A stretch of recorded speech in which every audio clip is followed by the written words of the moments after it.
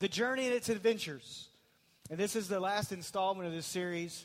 And this is the quote that I had journaled a while back. Knowing God is the main storyline of the journey and is the greatest of adventures. And so last week we looked at the Lord's Prayer, the journey and adventure of prayer. Prayer, and remember, Anthony was prayer, and I tied a rope to him. If you weren't here, I tied a rope to him. And prayer was my anchor. And so as I got away from prayer would pull me back.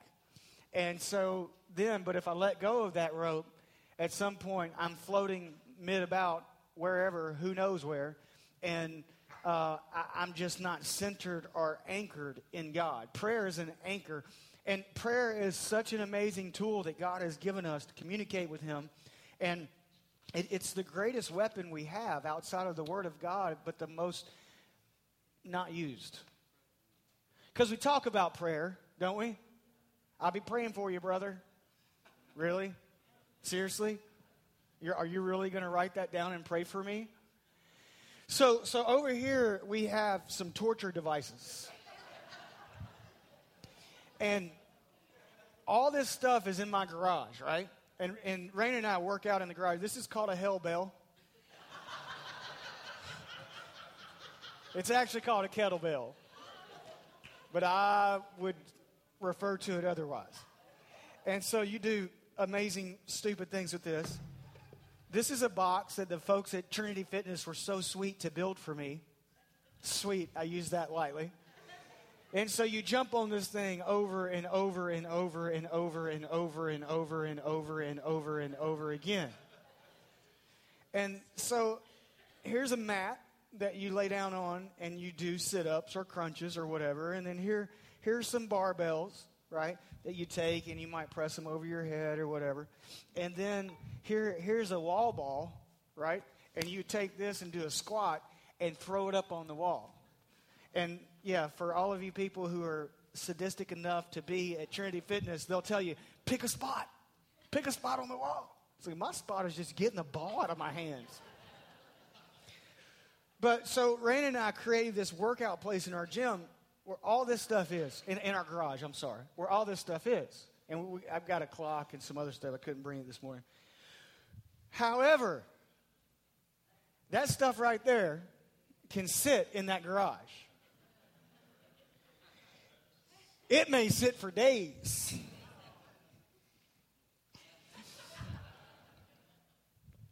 So if I don't take advantage of this stuff, the longevity of my life is not going to be extended and my health is not going to be better if I don't take advantage of that stuff. But it's there.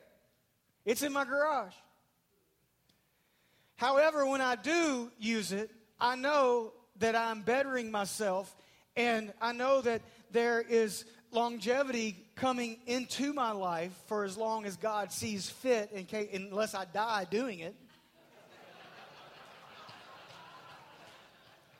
Seriously, working out in a garage in Melbourne Beach it's not fun. So I have this whole idea, and there's a jump rope right here, get your cardio going, and all kinds of stuff. So I have this whole idea of this equipment that is available to me on a daily basis. And after I use it, I feel better, right? Yeah, the day goes better. But if I don't use it, it sits idly by and it just dust. That's what prayer is. Come on, man. Prayer. The journey and adventure of prayer. Prayer is this amazing thing that God, this avenue, this tool that God's given us to connect with Him, to see mountains moved, to see things in our life that we never thought could be possible come to fruition. Prayer is an anchor. It's a stability that God has allowed us to have with Him. Prayer is so important. But how many times do we leave it in the proverbial garage? I'm telling you, when I don't work out in the morning, I don't even go out the garage because I feel guilty. I don't look at that stuff. I'm not going out that way. It's not happening right now. Prayer. And when I don't pray, the more I don't pray, the less I feel like praying. You know what I'm saying? You get that? Yeah, so you come into this place of going, God, help me every day of my life to connect with you from my heart, soul, and spirit through your word and through prayer. So the journey and adventure of prayer, and we looked last week at the Lord's Prayer. And so maybe you're here today and you'd say, I don't know how to pray. Anybody ever felt like that? Well, this is the early service, so you all are perfect. I asked that question last week in the third service, and everybody raised their hand. I don't know. Don't tell them I said that. Well, you're in good company because the disciples themselves said, Lord, how should we pray? Like, how should we pray right now? And so this is the Lord's response. This then is how you should pray. Our Father in heaven, hallowed be your name. Your kingdom come, your will be done on earth as it is in heaven. Give us this day our daily bread. That's where we stopped last week. Let's keep going. And forgive us our debts as we forgive our debtors. And do not lead us into temptation, but deliver us from the evil one. For yours is the kingdom and the power and the glory forever. Amen. Wow. So this is not just a ritual that we would do every day. This is a roadmap for how Jesus is telling the disciples to pray. And in this roadmap, you get so many different avenues to talk to God. So let's get going. Matthew 6:12, and forgive us our debts as we forgive our debtors. Forgive me, God. We've talked before, confession to God, not to anyone else, but to God, should be a part of our everyday spiritual life. Confessing to God. He already knows, but what it does is it cleanses our soul. And it keeps us in a close proximity to reality of how God sees us. God, you know I'm a sinner. Because you know everything. You already know. And so, but right now, I need to identify in my own heart things that are going on in my life that I know are not, and they're not genuine with you, God. And so I'm confessing this, and I'm telling you I'm sorry. Because there's not one of us in this room right now that can say that you go a whole day without sinning. Can you? No, we can't. Job says we sin like sparks fly upwards. We sin because we're human. And so a really, really unbelievable, awesome place in the journey of prayer is coming into that reality of, I know I'm not perfect. God, your word tells me I'm not perfect, but you are perfect. And so I'm gonna rinse myself every day through prayer and confession. Does it mean that I can go and do whatever I want to and just wake up the next day and say, oh, I'm terrible, God, you know? That's not what that's about. That's about the reality of knowing that God can forgive us. Let's look at this next scripture. If we confess our sins, he is faithful and just and will forgive us our sins and purify us from all unrighteousness. Wow. If we confess our sins, he is faithful and just and will forgive us our sins and purify us from all unrighteousness. So in other words, I have a part to play in that forgiveness, and my part is to confess my sins. And that, again, that's not to someone else unless you're accountable to someone in a certain area of your life. That's just to God. I'm talking to God. Ephesians says it this way. In him we have redemption through his blood, the forgiveness of sins in accordance with the riches of God's grace. Forgiveness comes through God's grace. God's grace was formulated through Jesus Christ. And Jesus Christ gave us that grace through dying on the cross. So the forgiveness has already been paid for.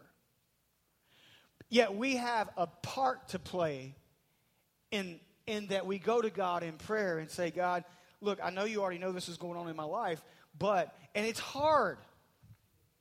It's hard. And it hurts sometimes. And it's heavy sometimes. And we don't want to recognize it sometimes. So we go out the front door of life instead of through the garage, and we act like it didn't happen. When we know better. When we know that we need to deal with this issue in our life and that we failed again, and God already knows that, But we come and say, God, could you forgive me of that? And I'm going to do my dadgum best today. I'm going to keep moving forward. And then, keep going, Kim. Number 2, help me to forgive others. Now, when Jesus is telling the disciples this, he understands that he's leaving the church, the New Testament church, in their hands. But it's such an applicable prayer because it has to do with everyday life. Matthew 6:12, and forgive us our debts as we forgive our debtors. In other words, God, forgive me for where I fall short from your word, and help me to forgive others where they fall short and hurt me. This is a tough one right here. Because you can work through the Lord's Prayer and you can be, I got this. And all of a sudden you can say, as I forgive others. And then, bam, that person comes up in your mind. That angst. They hurt you. They did you wrong. They stabbed you in the back. They walked out on you. They abused you.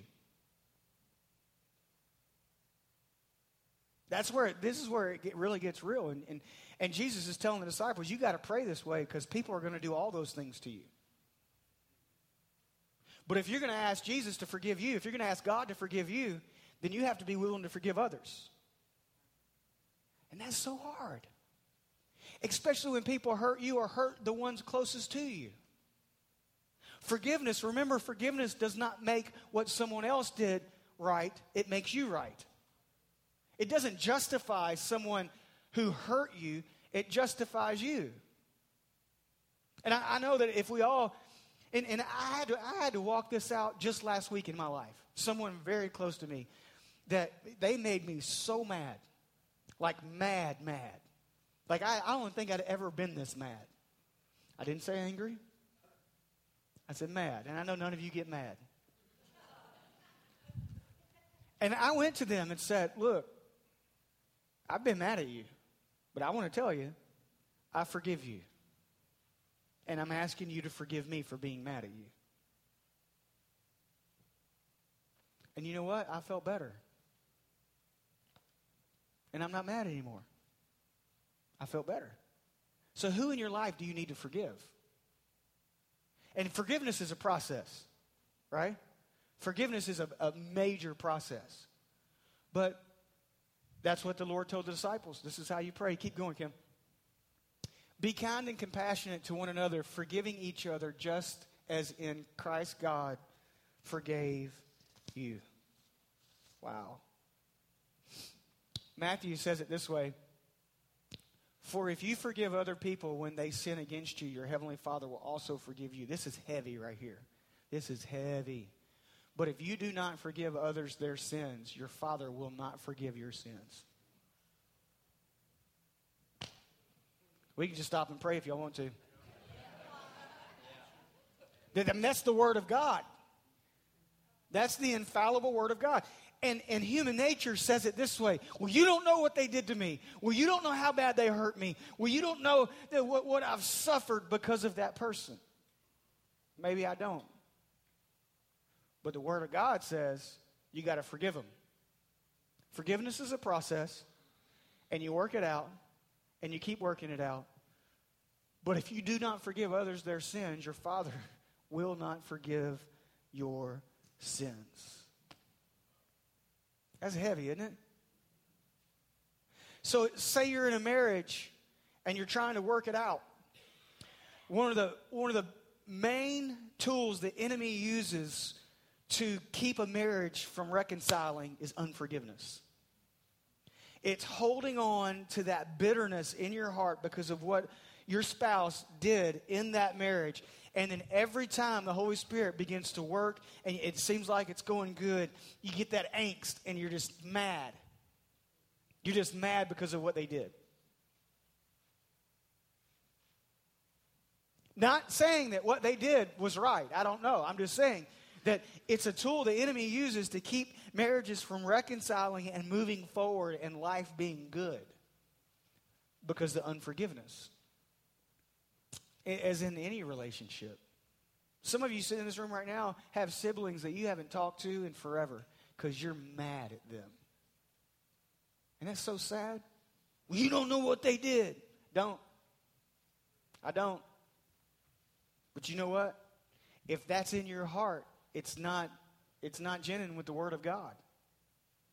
We have to forgive other people. It doesn't mean they have to be your best friend, but you have to forgive them. Because when you forgive someone that's done you wrong, it doesn't make what they did right, it makes you right. Wow. Let's keep going. Number 3, help me with temptation. How many can identify with this one? Can I get a witness? Help me with temptation, and do not lead us into temptation. The first part of verse 13. And you get into this area of being led into temptation. The Bible doesn't say, Jesus didn't tell the disciples, don't let me be tempted. Just don't lead me into temptation. In other words, keep me away from areas of my life where I'm going to be tempted. Keep me outside of temptation. Keep me so far away. Don't lead me. God, please do not allow my flesh to lead me into temptation today. See, temptation is always there. It's an obscure thought in our minds because we're flesh. But the more we read our Bible, the more we pray with God, the more that we walk with God, it's a foreign concept to us. It stays out there, right? But when we don't read our Bible, when we don't pray on a daily basis, we put our flesh, because what you feed the longest becomes the strongest, right? So if I feed my spirit man every day, then my spirit man is going to roar in the face of temptation. However, when I don't feed my spirit man, we already know the flesh is strong. We know that. Because we're all human. The Bible teaches us that. And so then my flesh wants to lead me into areas of my life, and then I'm tempted to enter into temptation. I'm going to enter into that cave of temptation. It's a willing choice that I make to enter into that temptation. And all of a sudden I start looking around going, man, this is awesome. Wow, this is great.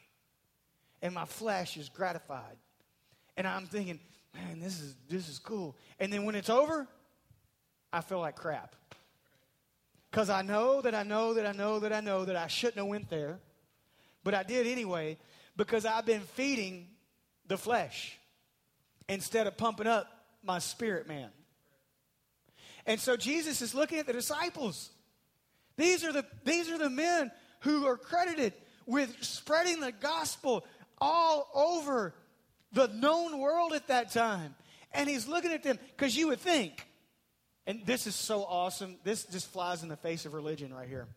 Because some people look at certain people who have certain status and go, they're never tempted. They don't have any problems. Oh. So stupid. Don't ever put any person on a pedestal. Only Jesus, because he was perfect. And so Jesus is looking at the disciples and going, hey, you need to pray this way, because I'm telling you, you're going to be tempted. Peter, you're going to go, and I'm paraphrasing, Peter, you're going to go into that town and do a miracle, and then all of a sudden you're going to have roadies. You can have all these little girls coming in. Oh, oh, oh, oh, oh, oh. Paul, you're going to get on that plane and go to a foreign town to plant a church, and you're going to be all alone, and nobody's going to know where you're at. Are you going to do whatever you want to, or are you going to do what you know is right? That's what Jesus is telling them. So we can't forget that he's looking at the disciples. They said, how should we pray? This is how you should pray. Lead us not into temptation. How can we do that? Look at this next verse. 1 Corinthians 10:13. You need to write this down. This is a life verse. This is a verse right here that will stop you from whining. No temptation has overtaken you except what is common to mankind. And God is faithful. He will not let you be tempted beyond what you can bear. But when you are tempted, he will also provide a way out so that you can endure it. Stop whining. Quit. Well, you just don't know how bad I struggle with that. And no one else knows because no one else has ever struggled with that. What is common to mankind? Get over it. We all struggle. But the Bible is giving me a remedy here. And it's saying God's faithful. And He's going to provide a way out so that you can endure that temptation. So I don't have to enter into that temptation. I can endure it. One of the first things they'll ever teach you in personal defense is create a barrier immediately between you and someone who's trying to harm you. Immediately. Unless you got a gun, then you just shoot them. But immediately.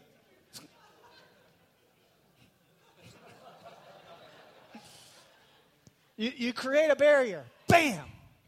So that you can assess the situation.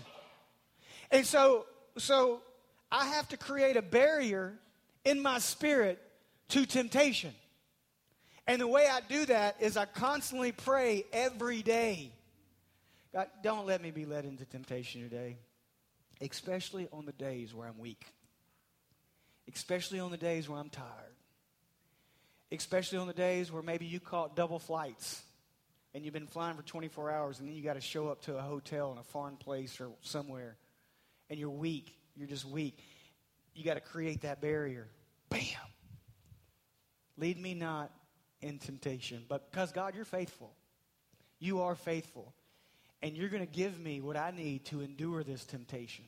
Let's just call it what it is. We're all tempted in certain areas of our life.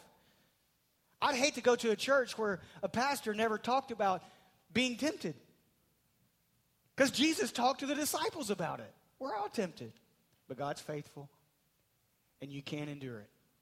Let's keep going, Kim. Protect me, Father. I chose those 3 words because we all long for that. We all long, we're created that way. We all long for the perfect Father that will protect us. And if you have kids, you strive to be that. But none of us are perfect. But God is. Protect me, Father, but deliver us from the evil one. Speaking of the devil, what's his face? I don't even like to say his name. In other words, God, I'm going to pray every day, God, thwart the plans the enemy has for me. And it's interesting that temptation and the evil one are in the same sentence. Testing comes from God. Temptation comes from the enemy working through our flesh. Did you hear that? So if you're being tested in an area of your life, quite possibly God's just trying to grow you. Temptation, God's not going to tempt you. He will test you. But deliver us from the evil one. So in other words, I'm going to pray every day of my life, God, could you please hide me? Could you please help me today? I'm feeling a little bit weak today. Anybody ever wake up on Mondays feeling just a little bit like I don't want to do this? Our Tuesday, our Wednesday, our Thursday. I mean, you ever just wake up and say to yourself, oh man. Because my mind works at a rapid rate. And so 4:30, usually 4:30 I wake up. And it's not because I set an alarm, I assure you. But I just, and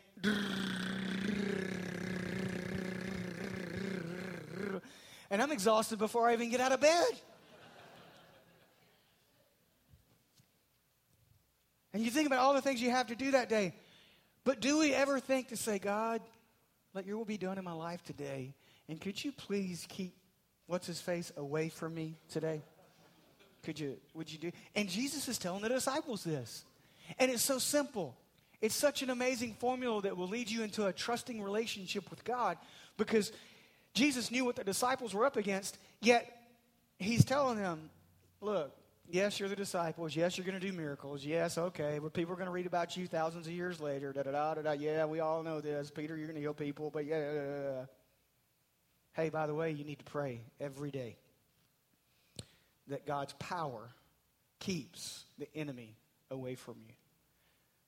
You need to pray that over your marriage. You need to pray that over your kids. Do you know every day of your life, hey, if you're not praying for your children, who is? Who is? Remember last week we asked the question, who's praying? Who's really praying? Deliver us from the evil one. You look at Psalms 9:11, which is very interesting. Whoever dwells in the shelter of the Most High will rest in the shadow of the Almighty. I will say of the Lord, He is my refuge and my fortress, my God in whom I trust. Surely He will save you from the fowler's snare and from the deadly pestilence. He will cover you with His feathers, and under His wings you will find refuge. His faithfulness will be your shield and rampart. Wow. I don't have time to go through that whole chapter. But just that right there. Deliver me, Lord. Protect me. Let me hide myself. I'm going to dwell. I'm going to get inside of your shelter. Do you know that the congressmen of the United States and women, the day after 9/11, stood on the steps of the Lincoln Memorial, and they weren't talking about agendas. They were quoting this. You can Google it and find it. They were actually, see, because here's the deal. When we realize how much we need God's protection and our silicone life actually goes away and we're stripped bare and realize, I am just human, I am just flesh. Every day we should realize that. Every day we should realize, you know what, God? I need you. I need your protection. I need you to cover me. I need to hide myself in you. And not just on bad days, every day of my life. Even when you wake up whistling Dixie. Everything's good. Money's in the bank. Everything's going great. I still should pray. Deliver me from the evil one, God. Protect me today. Help me hide myself in you today. Every day. This is what Jesus is telling the disciples. Deliver us from the evil one. Last thing. God, help me realize your greatness. So, Matthew 6, the second part of 13. For yours is the kingdom and the power and the glory forever. Amen. How many days do we go without realizing God's greatness? Without really pondering how awesome God is? Without taking that time to stop for a moment and say, God, let me just think about how great you are. See, Jesus is telling the disciples this is how you should pray because He knows the predicaments they're going to get themselves in. He understands the trials and tribulation and the perseverance they're going to have. And every day of my life, if I realize how great God is, then I realize how small my problems are, and I can keep doing what God's called me to do. Right? God, help me to realize your greatness. For yours is the kingdom. It's everything. And the power. You have all power. You're Almighty God. And the glory. Your glory is all-encompassing. Forever. Amen. That word amen means so be it. Done. There is no resolution or discussion on God's greatness in this prayer. Done. So, I believe I have time. I want to take you over to Job. In Job 38, I don't have time to read the whole chapter, but I encourage you to write it down and read it this week. So this is Job. Job's going through a hard time. Job's and his friends are telling him to just quit on God. And his wife actually tells him, why don't you just curse God and die? And so Job starts buying into it. And so Job starts whining. Just a tad. He starts whining a little bit. And if anybody had the right to whine, it was Job. I mean, he lost everything. So God comes and says these words. He says, brace yourself. I will question you, and you will answer. That's intense. That's like when you're 8 years old and you know you did something wrong, your dad comes in and says, brace yourself.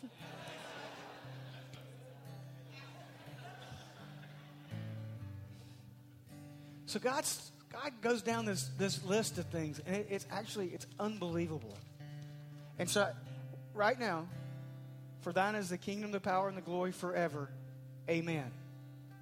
So this is a snippet of who God is. And he's talking to Job, and he's talking to us.